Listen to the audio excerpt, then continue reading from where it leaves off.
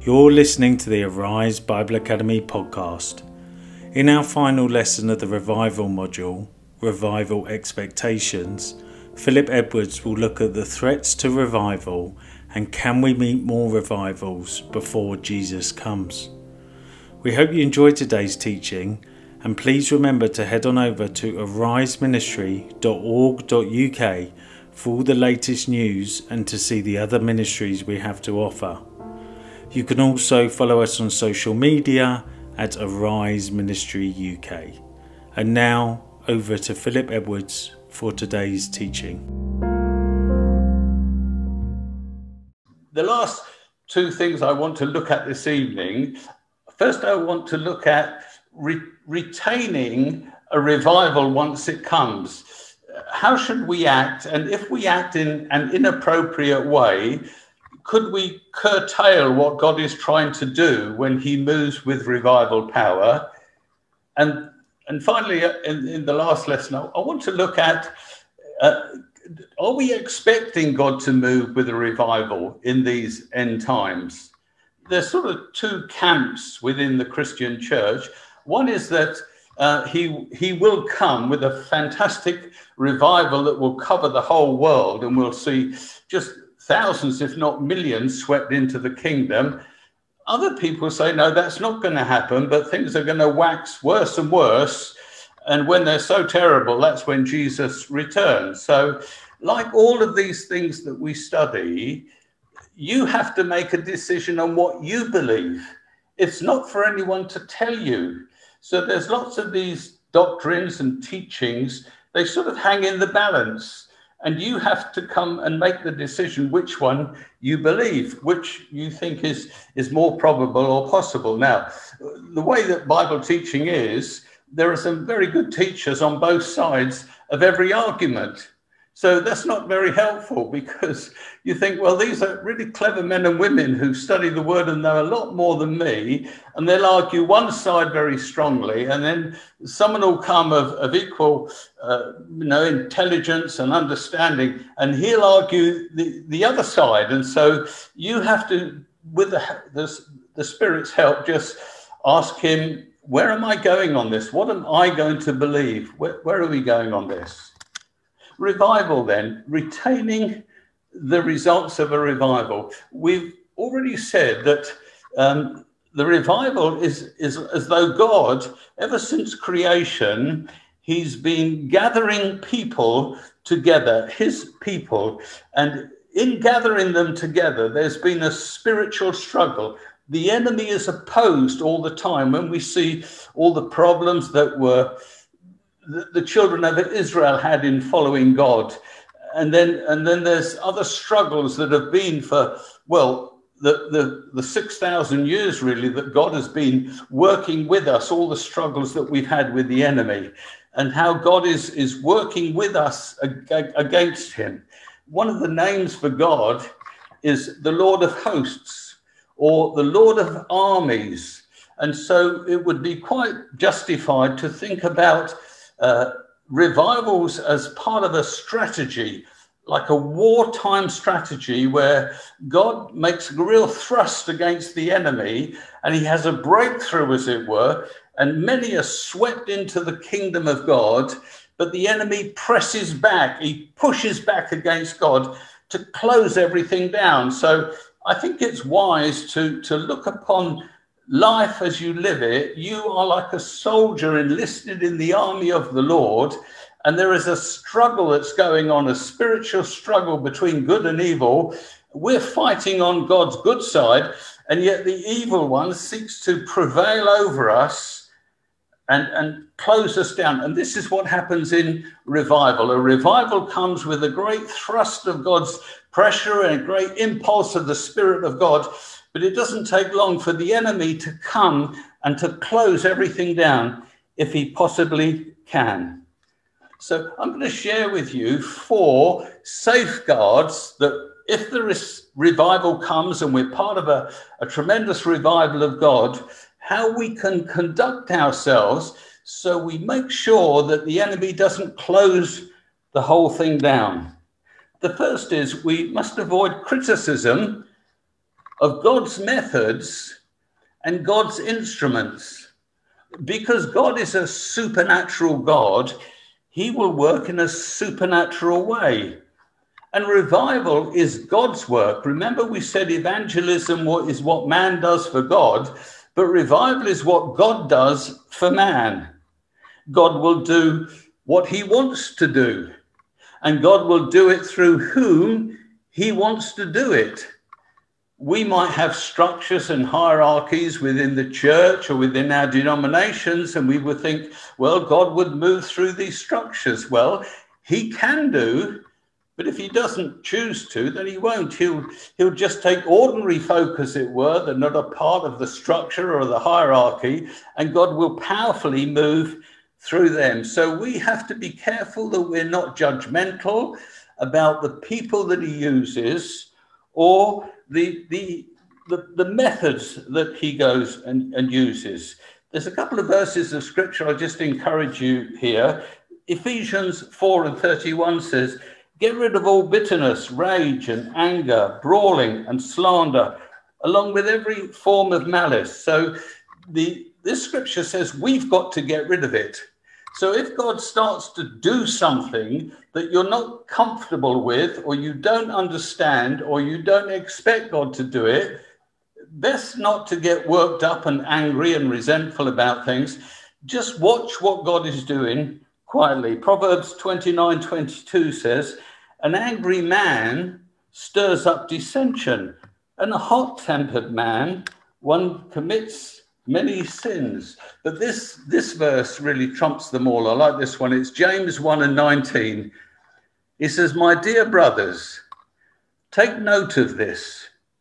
Everyone should be quick to listen, slow to speak, and slow to become angry."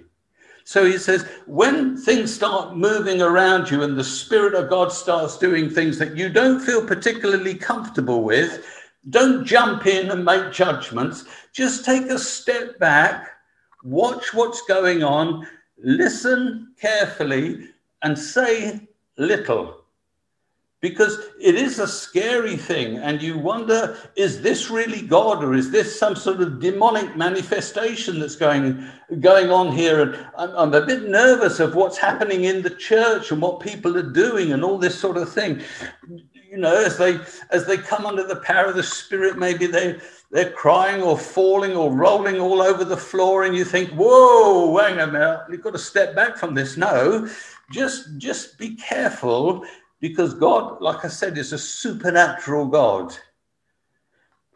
We've spoken about in the Welsh revival a man called Evan Roberts, who he was not a minister. He was actually training to be a minister, and he just spoke in small fellowships, and it was through him that the Welsh revival, it moved through him. He was really the spearhead of it, the whole thing. But there was great criticism against him, and the Welsh revival, although we talk a lot about it, it only lasted about 9 months, very short. And this poor man, Evan Roberts, he had a breakdown as just a man in his 20s because of all the criticism that came against him and the persecution he had to take on board. So very cruel, really. And maybe the whole revival was cut short because of all the criticism. It was because the established church expected the revival to come through the establishment. But it never. It bypassed them and came through this young man. So we have to be careful that we're not critical or judgmental if revival were to come. Secondly, we have to keep guard of our hearts, because perhaps we see others moving on or receiving a blessing, and we don't, because of our reticence maybe to enter in. We become very arrogant with ourselves. You know, pride is a terrible thing. And pride has, I think, sometimes stifled revival many times. Psalm 139, 23, 24, the psalmist says this, and you'll know it well.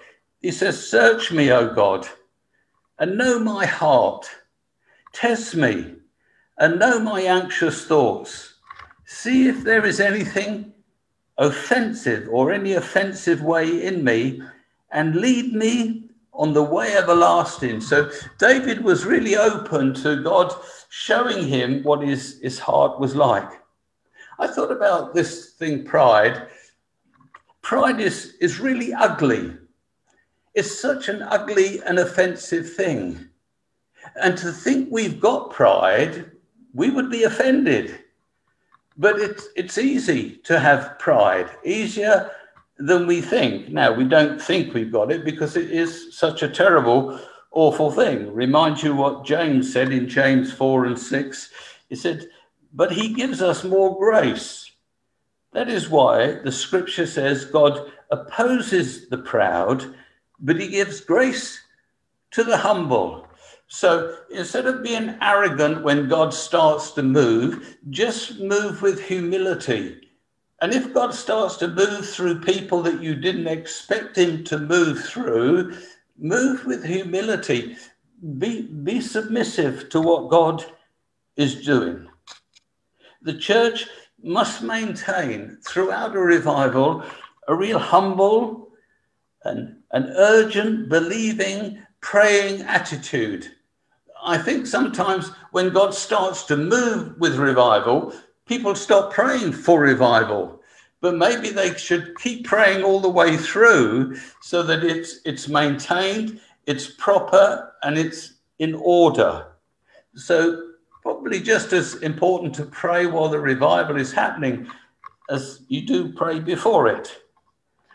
A third danger with revival, because it affects our emotions quite a lot, preaching gets pushed to one side, and so does teaching. It all becomes something of an experience, what people are experiencing, because that's what it is. It's the Spirit coming close, and people's emotions are really stirred by the whole thing. Evan Roberts said that there was a great neglect in the Welsh revival of 1904, 1906. Too much importance was attached to the experience of people. A service would often be without any structure at all, because the Welsh people love to sing, and there are some wonderful singers there. They would sing a lot in the meetings. And of course, that was very moving and very passionate. And people would just share their experiences, share their testimonies, share what had been happening to them. And so very often the word of God was not preached. There was no teaching going forth. And they admit now that was a bit of a mistake. There was no instruction of the converts. I read in a book, there was no catechism. And I thought, what on earth is a catechism? Because that's an old-fashioned word, isn't it? From the past, we think, well, what is that? So I best look it up for you. It's to instruct in the principles of Christian religion by means of questions and answers. And I think we wouldn't be amiss with that today. We see people converted and coming to Christ, and often they have quite an emotional testimony, and that's fantastic. But they need to be questioned to see if they're growing and developing and understanding the things. Recently, I've done with you a course on the foundations. And of course, did you know all those foundational teachings, or did you learn something?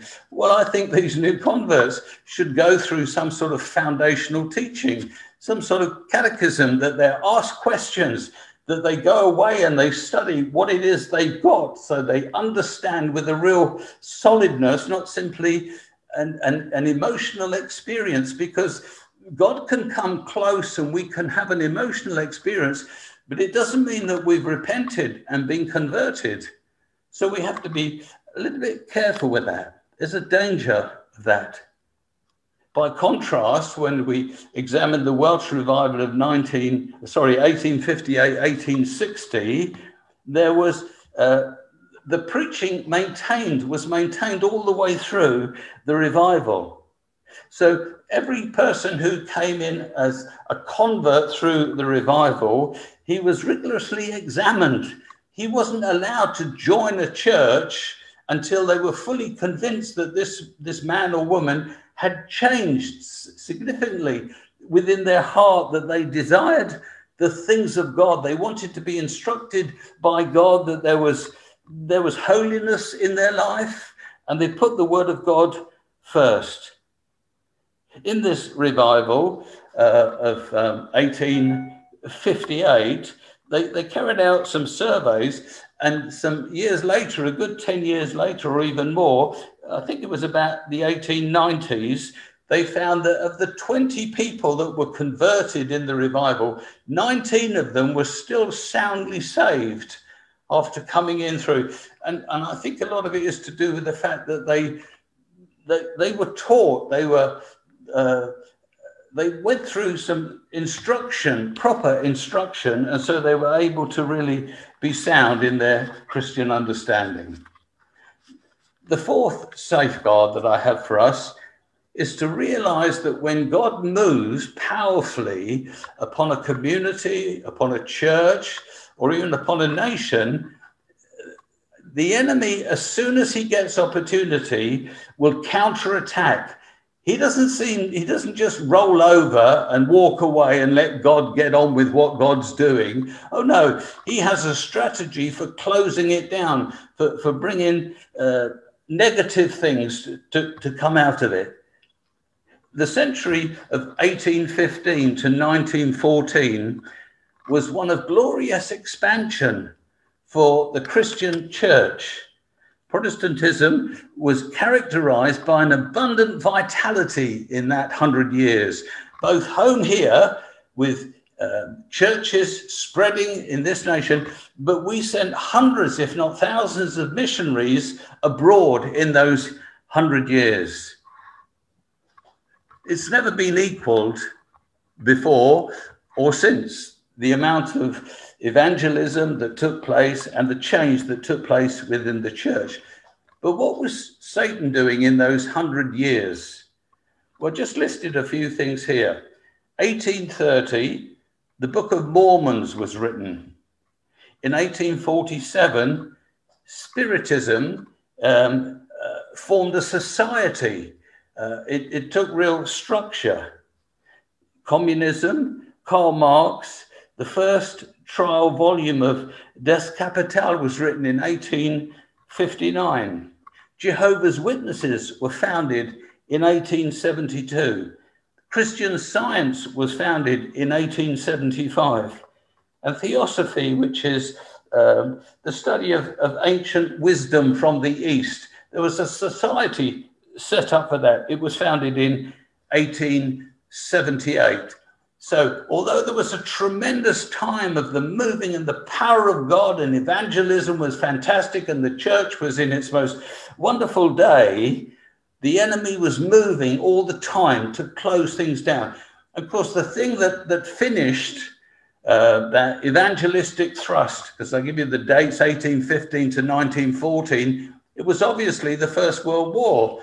Once the First World War started, that whole program of evangelism and that tremendous thrust of the church for those 100 years was simply stopped overnight as the war came. So this was the final thing that finished that century of tremendous evangelism.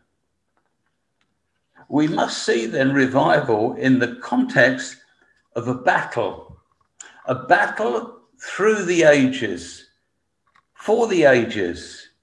We must be prepared, if God is going to move with great power, that the enemy is going to come back with tremendous force against the work of God.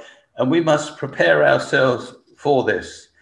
In Scripture, if you look at the tremendous moves of God, we see the countering of the enemy. When the children of Israel were delivered and went through the Red Sea, we see that just a short time after, they built the golden calf and started worshipping idols again. When God provided bread or manna in the wilderness, we see a rebellion where God has to slaughter 250 who were taking this rebellion against Moses. We know that when God blessed David and David became established, so wealthy and powerful and strong, it was then he became adulterous in his relationship there. And it was as though the enemy just rushed in. Once things were going really well, the enemy broke in to close everything down.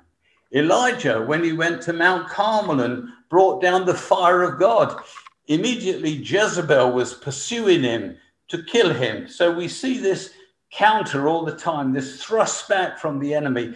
We are in a battle. Sometimes it's a battle to get the revival started, a battle to keep it going on, and then a battle to resist the enemy as he seeks to close the movement of God down. We need to pray then. We need to pray not only for revival, but during a revival. I want to move on now to this last lesson. We're going to probably spend a little bit more time on this. Some of it might sound a little bit like a church history lesson, but I hope you'll even be interested in this. It's fascinating to see who and what God has done before in our church. This is our family. The family that we're part of goes back for thousands of years. When God comes for his people, there are going to be people who lived thousands of years ago that worshipped and loved God, lived in different periods and in a different world from us, but they had that same ingredient of faith and belief and trusting in God. So through the 20 centuries that have passed since Jesus came as an infant and grew up amongst us, the church has enjoyed many, many revivals. I think I mentioned it last time I spoke to you. About 150 at least have been recorded as genuine revivals, impulses from God to move the church forward. And each movement has involved a number of revivals. So I'm going to be talking about a movement, the movement of God. And in the movement, there are these revivals. Some of them are very clearly revivals, and some of them are just God moving powerfully in evangelistic ways. But we're going to see and understand something of the thrust of what God is doing and what he's done for several thousands of years. The first question is, can we expect, if I call them a movement, and a movement has a number of revivals in it, can we expect, I will explain to you, we've had 4 movements already, can we expect a 5th movement before Jesus returns? A tremendous thrusting forward to bring about the culmination of all things. Will it be, if we have one, will it be the greatest of all movements, with the greatest number of revivals? So I'm not talking about one revival. I'm talking about before Jesus comes, will he move with a final movement forward, and we will see many revivals throughout the world. Will the revivals that God brings, will they be worldwide? Will they touch every nation in these last days? And when might this happen? And has it already started? Has the final movement of God in the church already started? Like I said, it's a bit of a history lesson, but you'll understand as I move through this what I mean by these movements. And as you look back through church history, you'll say, oh, I see clearly now what God is doing. The first movement, it came shortly after the Battle of Hastings, actually. From about the year 500 to the time of the Battle of Hastings was a very dark period. It's called the Dark Ages, the Middle Ages. It seemed that Christianity was completely crushed and it had to go into hiding, a very sort of monastic way that it managed and survived. But then we see soon after the Battle of Hastings. So I think the Norman conquest was a good thing, Now, I know we're British and all that. We want to win everything. But actually, the Norman conquest brought a lot of enhanced Christianity and a whole different way of living to our country. So God actually did us a big favor through that invasion and conquest. Soon after that, though, we see the first movement of God, which we call the Reformation. The Reformation. Let's look at some of the characters, the personalities that God raised up in this time. The first one I want to mention to you, and if you've got the notes, they're just listed there. I'll just tell you a little bit more about these people. Peter Waldo, 1140 to 1218. He was a French religious reformer, after whom a group of people was started called the Waldenians. Now, they still exist today, apparently. There's about 45,000 of them still in the world. So this group of people, he started a movement of God. These movements of God happen when the church becomes so stuck and it's so set in its structures that God moves upon certain people to cause great thrust to change things. He sent out disciples called poor men to read to the common people the Bible. He did it without any ecclesiastical authority. And of course, you can imagine he was excommunicated. Anyone who caused any trouble to the church was either burnt at the stake, executed, or if they saved their lives, they were just excommunicated from the church. But he was the first of the reformers, as it were. Some of these names you'll know, some of them you won't. John Wycliffe, 1330 to 1384. An influential dissident. He was a Catholic, of course, like all people in those days, but he was an important person who was moving before Protestantism really came into being. But he was working under the power and the inspiration of God. And he too sent preachers out throughout our country to preach. And of course, he translated the scriptures for us into English. Part of this whole Reformation move of God. Another man was called John Huss. He was a Czechoslovakian, a theologian. He was executed, a dissident like Wycliffe, but he was executed for what he did. He translated the Bible into his language, which wasn't really appreciated by the Catholic Church at that time. We move on then to Martin Luther, 1483 to 1546. He was really considered as the one who brought in the Reformation, but there were many other men that God was moving on in this time, bringing revivals all over Europe to bring about a change, and people gathered behind these people. They were like mini revivals. And of course, what Luther did, he started a revival in his own day, translating the Bible into German at the time. And he brought out, of course, this doctrine, this teaching that salvation is by faith alone. And there's nothing else to be added to it. That the Bible is an authority in itself. And also the great teaching on the priesthood of all believers. He wanted to abolish the priesthood and all its corruption and lies that was in it. Although himself, he stayed on a priest until the day he died. We move on then to another man called Zwingli. He was a Swiss reformer. So we see these reformers were all over Czechoslovakia, in Britain, in France, in Germany, in Switzerland. It was a move of God over a fairly extended period of time where God was bringing a change in the church. He was doing something special in the church. And as these men were responding to what God was teaching them or calling them to do, people gathered around them. They were like mini revivals all over the place. Zwingli, as I said, was a reformer, and from him came the Anabaptists. And then from them came two other groups you might know, the Amish and the Mennonites. And he again was being a transformation to the church. Of course, the truth was, in the Reformation, God was establishing the fact that men and women were saved through faith in Christ alone. All the religious trimmings that had locked the thing in were being broken down by God.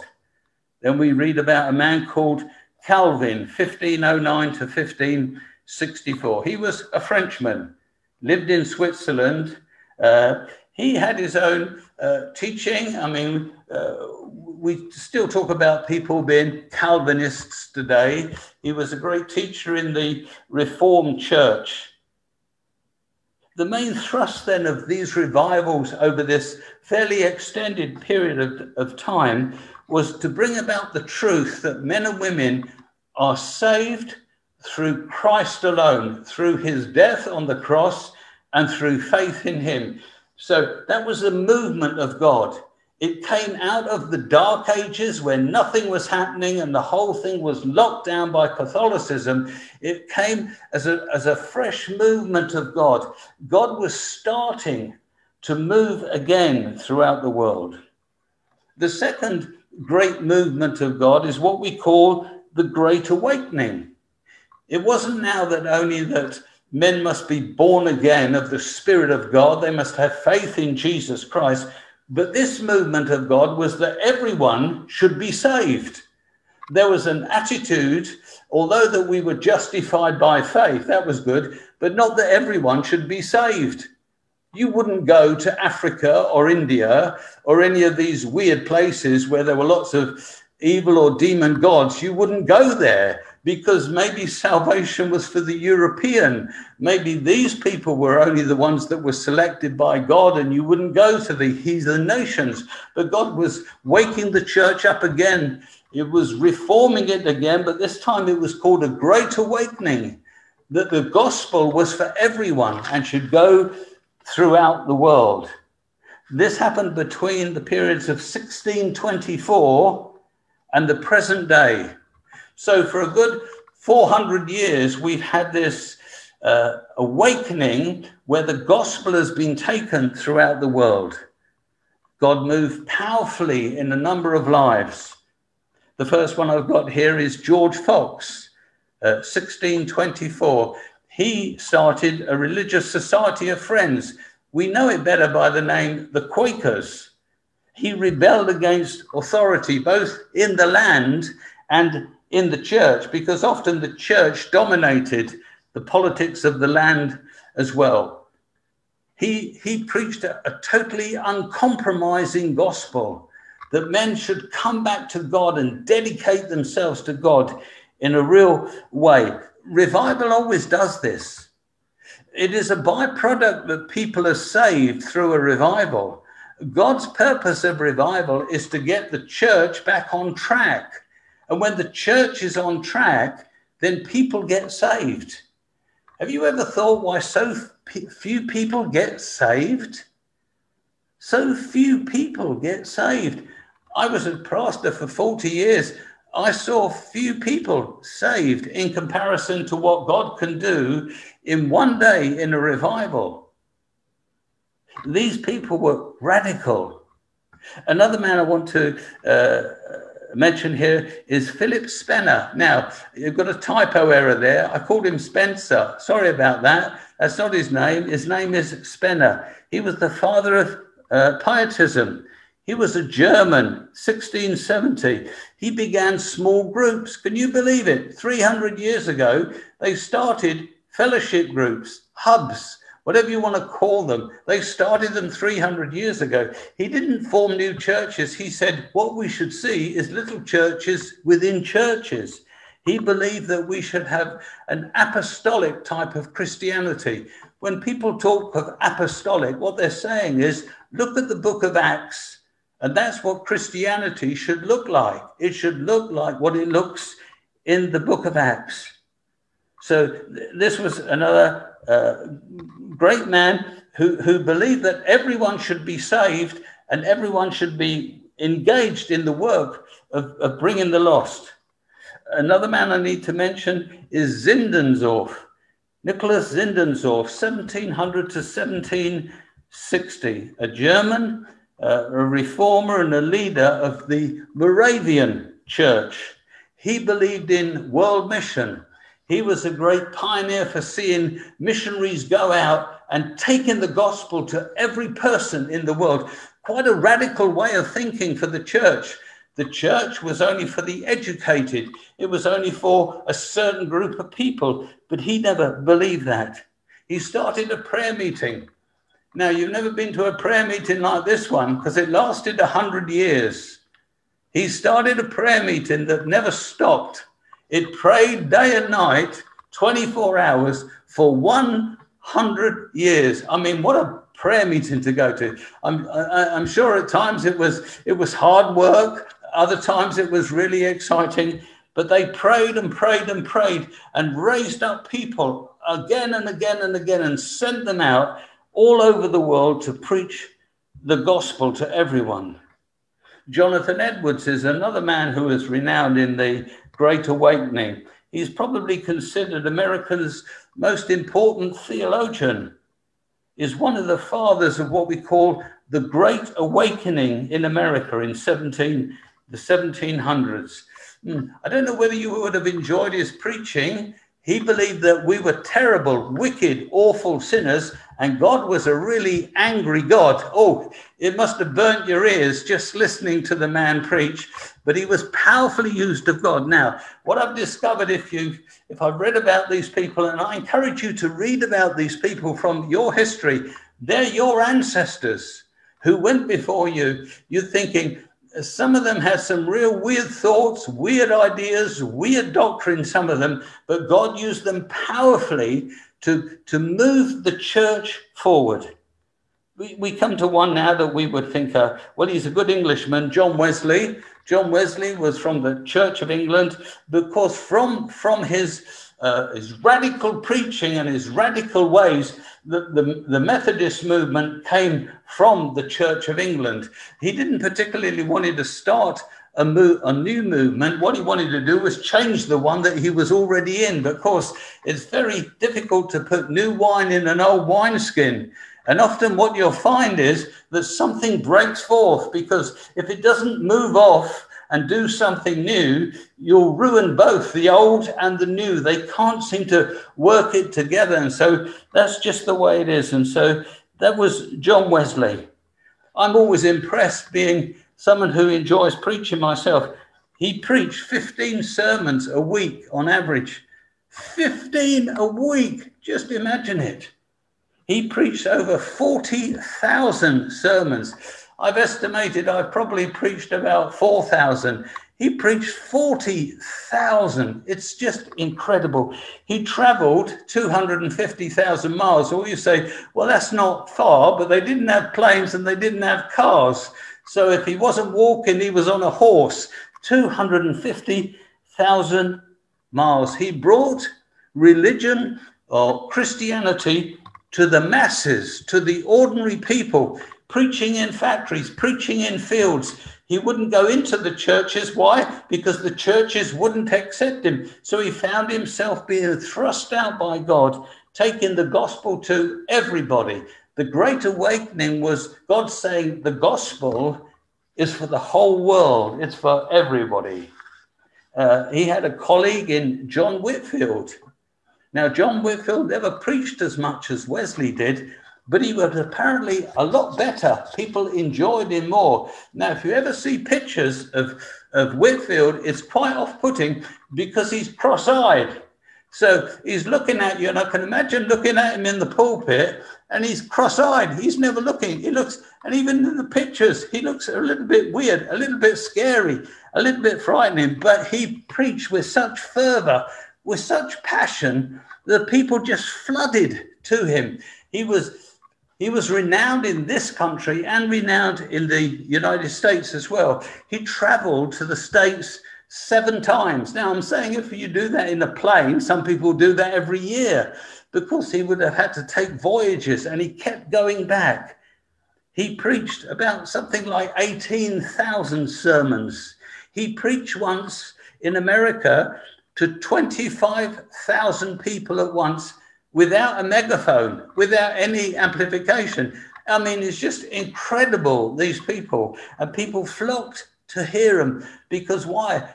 It was a revival. The movement of God, the power of God was just causing people to want to know the gospel of Jesus Christ.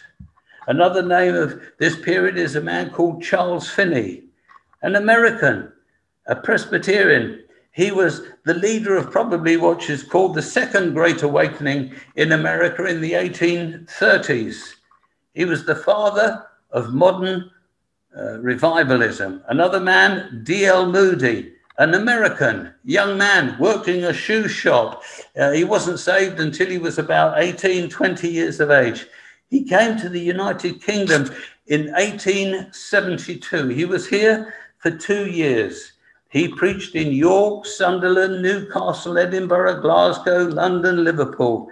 He filled the Crystal Palace, and outside there were still 20 to 30,000 people who came to hear him that couldn't get in. He was powerfully used of God. Another man is R.A. Torrey. He started life as an evangelist. In 1902, in his 40s, he went to Australia and God used him powerfully to save many Australians. Eventually, he came back from Australia and he hit England in 1905 when the Welsh Revival was happening. 1 million people attended his meetings in the Royal Albert Hall. 1 million. They must have been Londoners that turned out to hear this man. And of the 1 million that listened, 17,000 on his few visits to this country, 17,000 were converted to Christ. The Great Awakening. And of course, we come to the one you all know about, which is Billy Graham. There's scores and scores that you can look up and read about that did tremendous things for God all over the world in these periods of time. But Billy Graham, born in 1918 and died just a couple of years ago in 2018.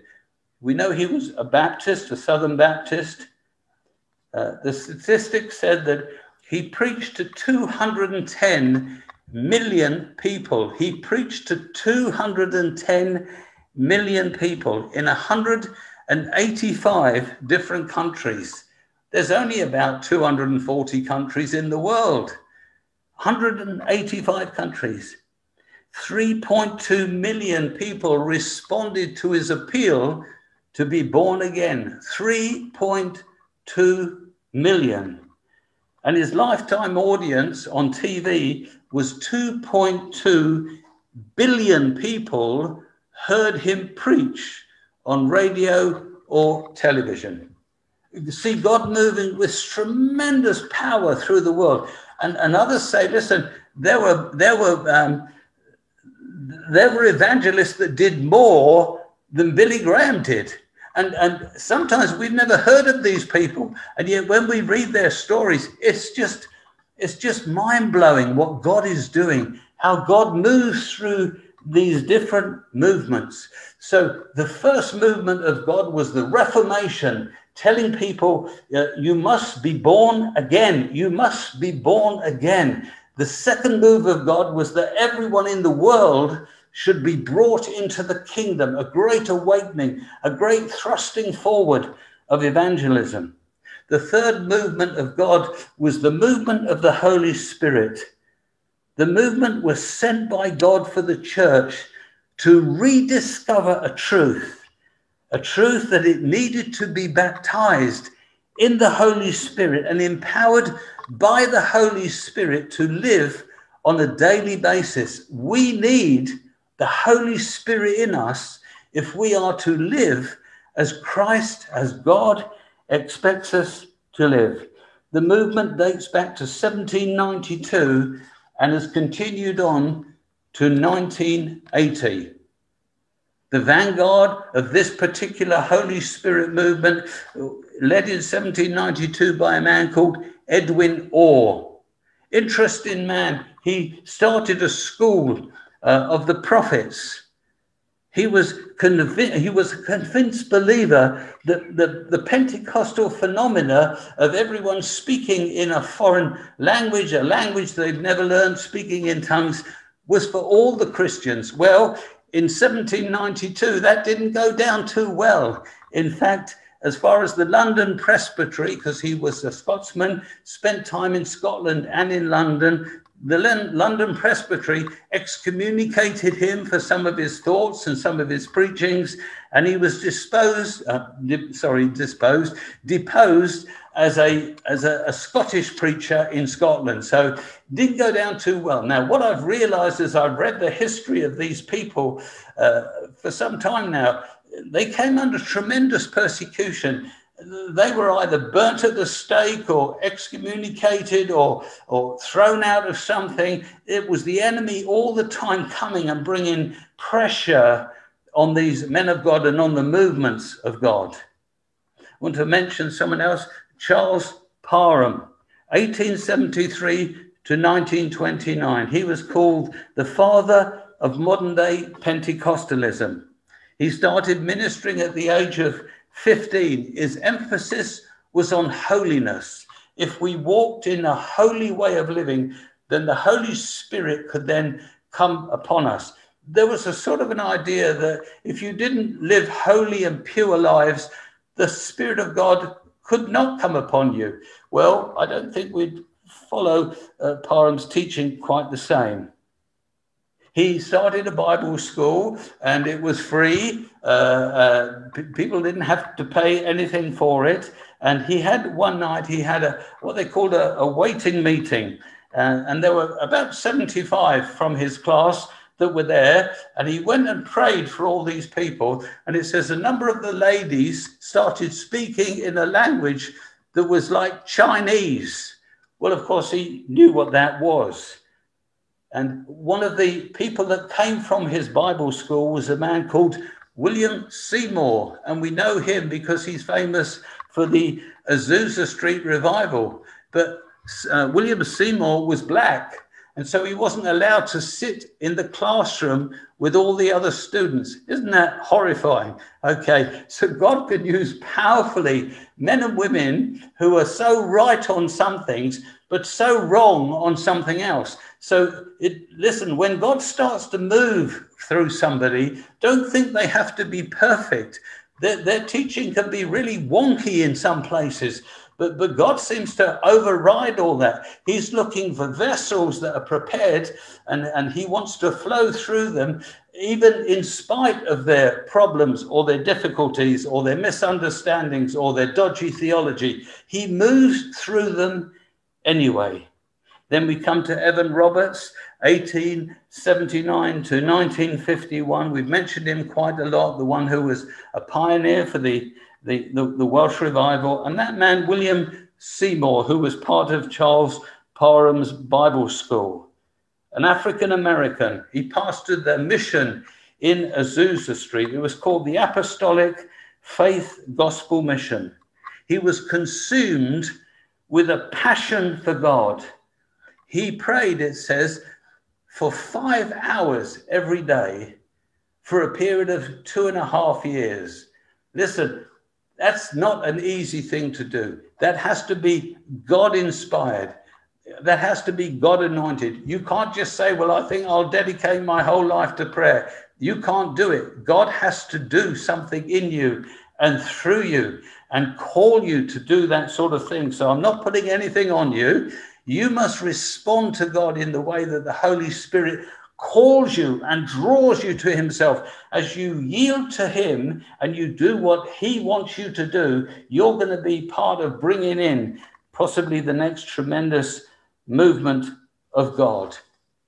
So it was through Seymour's mission there in Azusa Street that the great Pentecostal outpouring, it was almost like a second Pentecost, and it went through from Los Angeles throughout the whole world and touched many nations of the world. I've got one now for you ladies, because it's not right. We always read about what the men did, how wonderful and great the men were. Well, there were some wonderful women around at this time as well. Aimee Semple McPherson. She was a Canadian lady. She was a missionary for some years. She's 1890 to 1944. She was one of the first female evangelists. She founded a movement called the Four Square Gospel Church.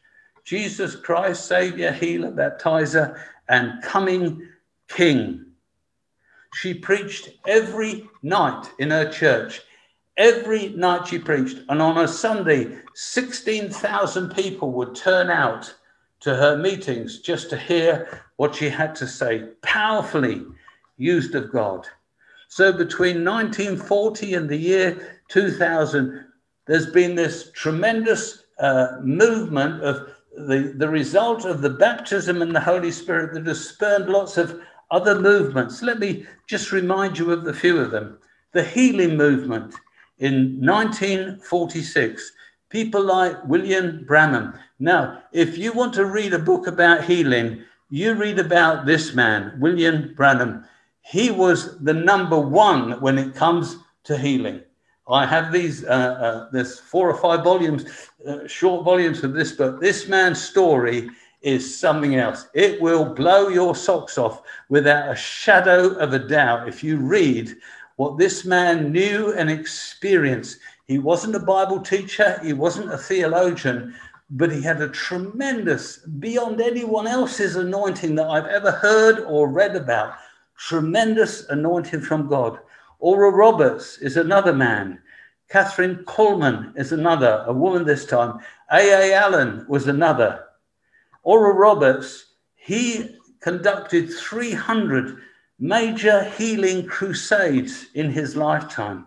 He prayed for over 1 million people to be healed. The anointing of God was powerfully upon him. He received in the mail over 5 million pieces of literature, letters requesting that he would pray for them for healing. And this went on and on for years. Millions and millions of people wrote to him. That's the healing movement of 1946. Then we have another group that was spurred from the Pentecostal revival called the Latter Rain. It was in 1948. There was a group of Christians that believed in the last times God would come with such power upon the church that they would be so filled with the Spirit, be like Christ himself, filled without measure. Then we move on to the charismatic movement. We might know something about this in our own experience. Started in the 1960s. 1965, there was the Body Life movement. In 1965 also, there was the faith movement.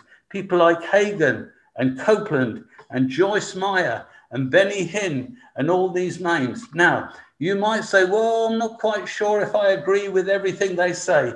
Listen, the truth is you don't agree with anybody. If you listen to someone sufficiently long enough, you will find something that you don't agree with, okay?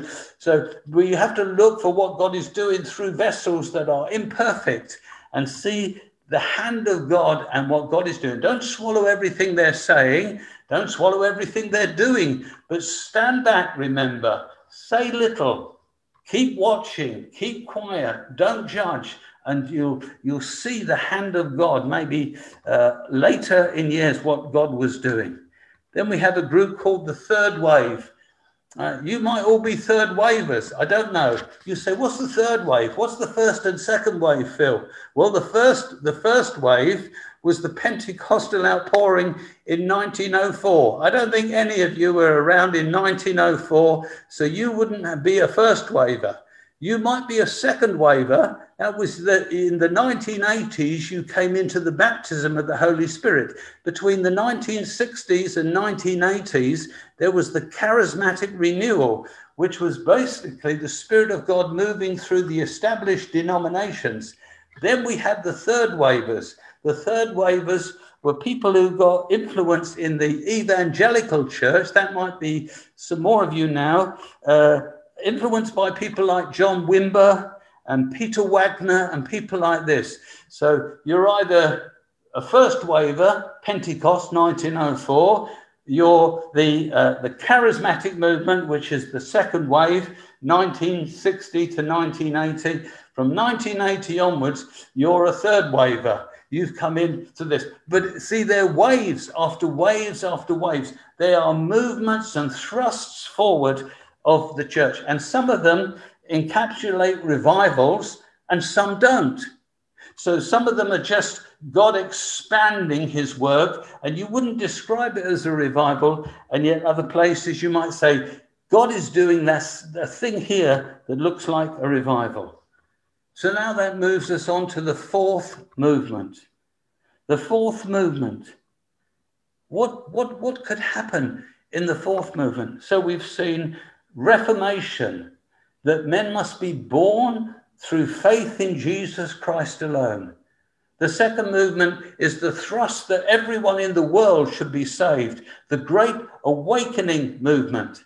We see the third movement is the coming of the Holy Spirit, energizing Christians, the movement that we should be filled with the Spirit. We should hunger for the apostolic type church, the church that we saw in the book of Acts. We shouldn't accept anything less than that, because that's what the Holy Spirit has come to energize us with. And now the fourth movement.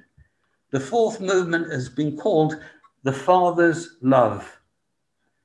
Again, significant individuals have been moved upon by the Spirit of God to bring this movement forward. Sometimes we've just seen teachers or conferences. Other times we've seen revivals where this teaching has gone on.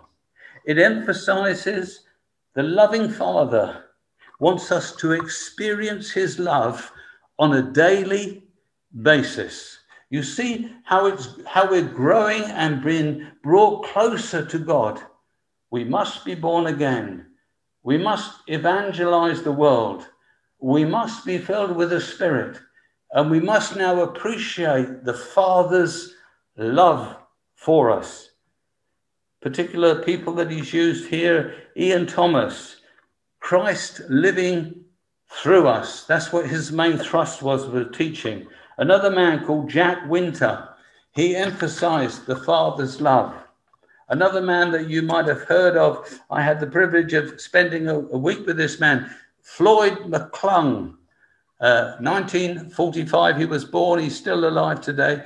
He wrote a book called The Father Heart of God. James and Denise Jordan from New Zealand, they started what was called the Father Heart Ministry.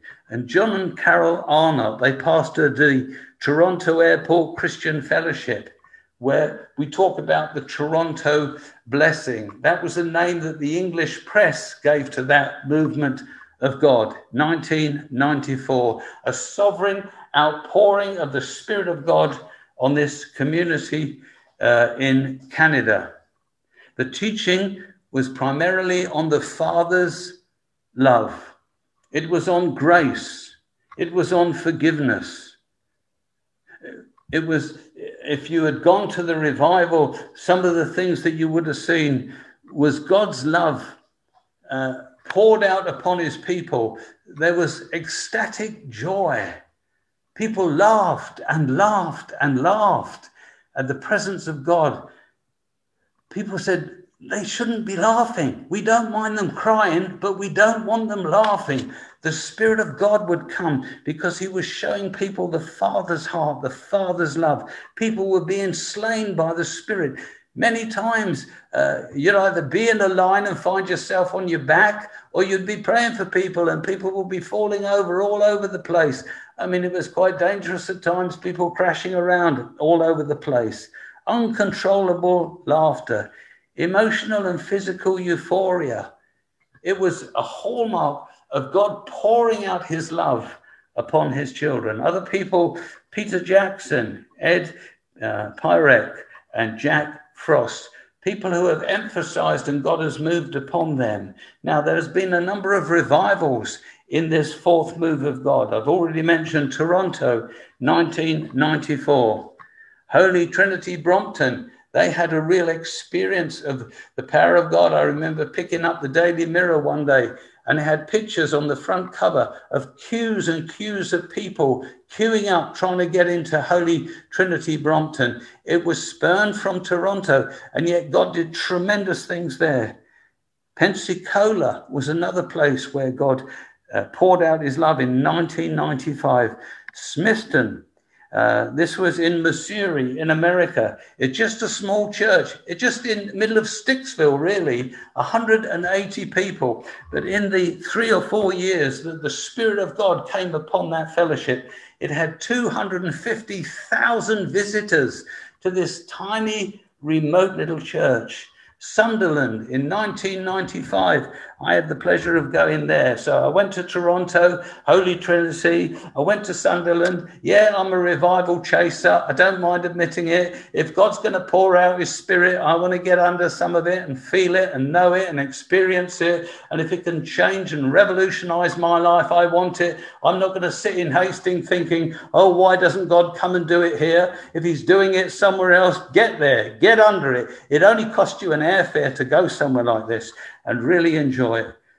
Pasadena, there was another move of God in 1995, and the last one, I went to this place as well, Redding, California, 2000, an outpouring of the Spirit. Bill Johnson, you might know that name as well. It doesn't matter who the men and their names are. They need to be respected and honored and listened to. Again, if it's not everything that you can agree with, that's fine, but don't be judgmental against what God is doing. It's been a bit quiet for the last 20 years. All over the world, it's been a bit quiet. There are some revivals, there are some movements going on, but not as much happening in the West. As you study the years that these movements happened, and when God was working in the world, it creates for us a bit of a picture. It seems that the revivals got closer and closer. When I say the revivals, I mean the movements of God got closer. The revivals are what happened in a movement. So we've looked at 4 movements. The Reformation, where everyone must be born again by faith in Jesus Christ. The Great Awakening, which was a movement that said the whole world should be evangelized. The Holy Spirit outpouring, where God is saying, you need to be full of my Spirit. And then the 4th movement was the movement of where God poured his love into his church. If you draw up a little graph or chart the way I have, you see that these movements get closer and closer together. Let me just run through this for you. I don't think we need to look at the chart. You'll get it. In the first column, we have the movement is the Reformation. The place is Wittenberg. The year is 1517. It's in the country of Germany. And the principal person is Luther, Martin Luther. 226 years later, we have the movement called the Great Awakening. John Wesley is the key person. Aldersgate is a key place. 1743, England.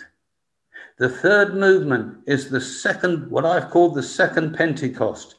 William Seymour, Azusa Street, 1906. So between the Great Awakening and Azusa Street, there's just 163 years. And this is in the US of A. The 4th movement is the Father Heart of God. John Arnott, Toronto in Canada, 1994. Between Azusa Street and the Toronto Blessing, we have 88 years. The 5th movement of God. I think there is going to be a 5th movement. It is going to be the movement that draws up or calls out the bride of Christ. The bride of Christ. If it's diminishing each year, and we go by the figures here, and don't quote me on this, but it seems that the next movement's going to get a bit closer. We're looking at the year about 2040. It'll be 40 years since the Father Heart of God movement, the bride of Christ. Who are going to be the key people? Where is it going to break out? In which country is it going to happen first? Where is God going to move most powerfully? Because we've seen him move in Germany, in England, in the USA, in Canada. Where will he move next? The fifth movement then. Every revival of God, every great movement of God that contains revivals brings us closer to the return of Christ. We all believe that Christ is coming back to this earth. There will be an end date. It will all finish. And we have been moving through these thousands of years to the culmination of this one event. The Father has a passion for his Son. The passion that he has for his Son is that he will have a bride for his Son, Jesus Christ. And the bride will be ready. Is the fifth movement of Christ where the bride is made perfect, the bride is made ready to receive the Lord Jesus Christ. Revelation 19:7, it says this, "Let us rejoice and be glad and give him glory, for the wedding of the Lamb has come and the bride has made herself ready."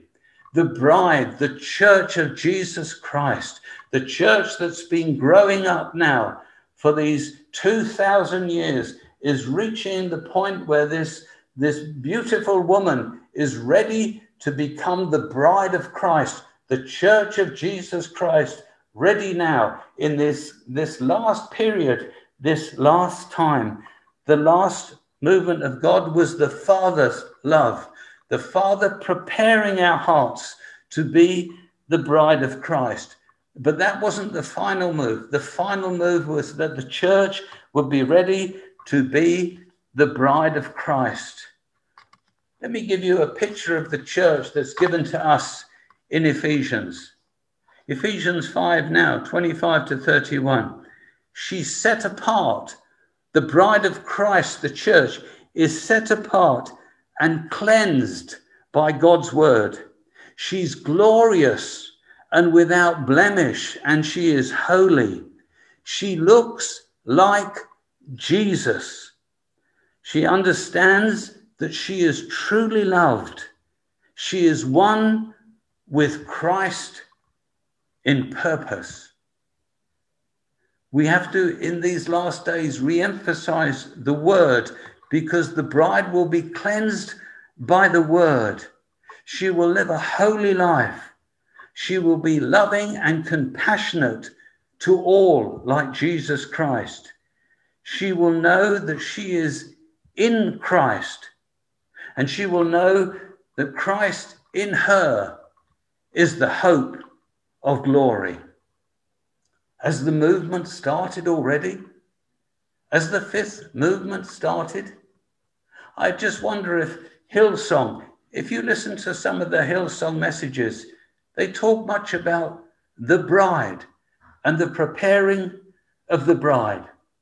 The final phase then, it is the prayer that Jesus prayed for all his believers. It's got to come about because Jesus prayed it to the Father. He only prayed the will of the Father. So what Jesus prayed must come about. Listen to what he prayed in John 17, 21 to 24, that all of them may be one, Father, just as you are in me and I am in you. He's praying that the church in these last days will be just as united to Christ as Christ is united to his Father. He in the Father and the Father in him. May they also be one in us, so that the world may believe that you have sent me. I have given them the glory that you gave me, that they may be one as we are one. I am in them and you are in me. May they be brought to complete unity to let the world know that you sent me and I have loved them even as you have loved me. Father, I want those that you have given me to be with me where I am and to see my glory, the glory you have given me because you loved me before the creation of the world. Jesus longs to see the completion of his bride, his beautiful church. The final phase, the final movement of God is to bring the church of Christ to that position where she can stand beside Jesus Christ and to be the bride. For 2,000 years, through all these different movements of God, these different ages, we've seen this fledgling child of a church grow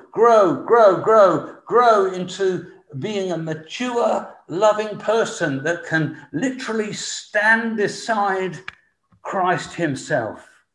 The church will be one, knowing that God is with her. The church will stand out as glorious. His glory in the church will do this. The church will be ready to be with Christ and to be presented to the Father. Christ will present his church, the bride, to the Father. For 2,000 years, the bride has been preparing herself. With each forward movement, God has been preparing her for her husband. See, she wasn't ready 600 years ago. She wasn't ready 200 years ago. The church is not ready yet. The church has one final movement to go through, which is to be prepared as a bride. Over the centuries then, each born-again believer has played their part in making themselves ready, embracing the forward movements of God. All the movements you have embraced. You know that you're justified by faith. You know that you should evangelize the world. You know you should be full of the Spirit and living in an apostolic way. You know about the Father heart of God and how you reach out to the poor and love the poor and want to love other people. The final thing is this move into holiness where we become the perfect bride of Christ. It's possible that the next great move of God will be the final move when the bride will be made ready. It is as though a child has been growing up into a beautiful young woman, ready to be married to her husband.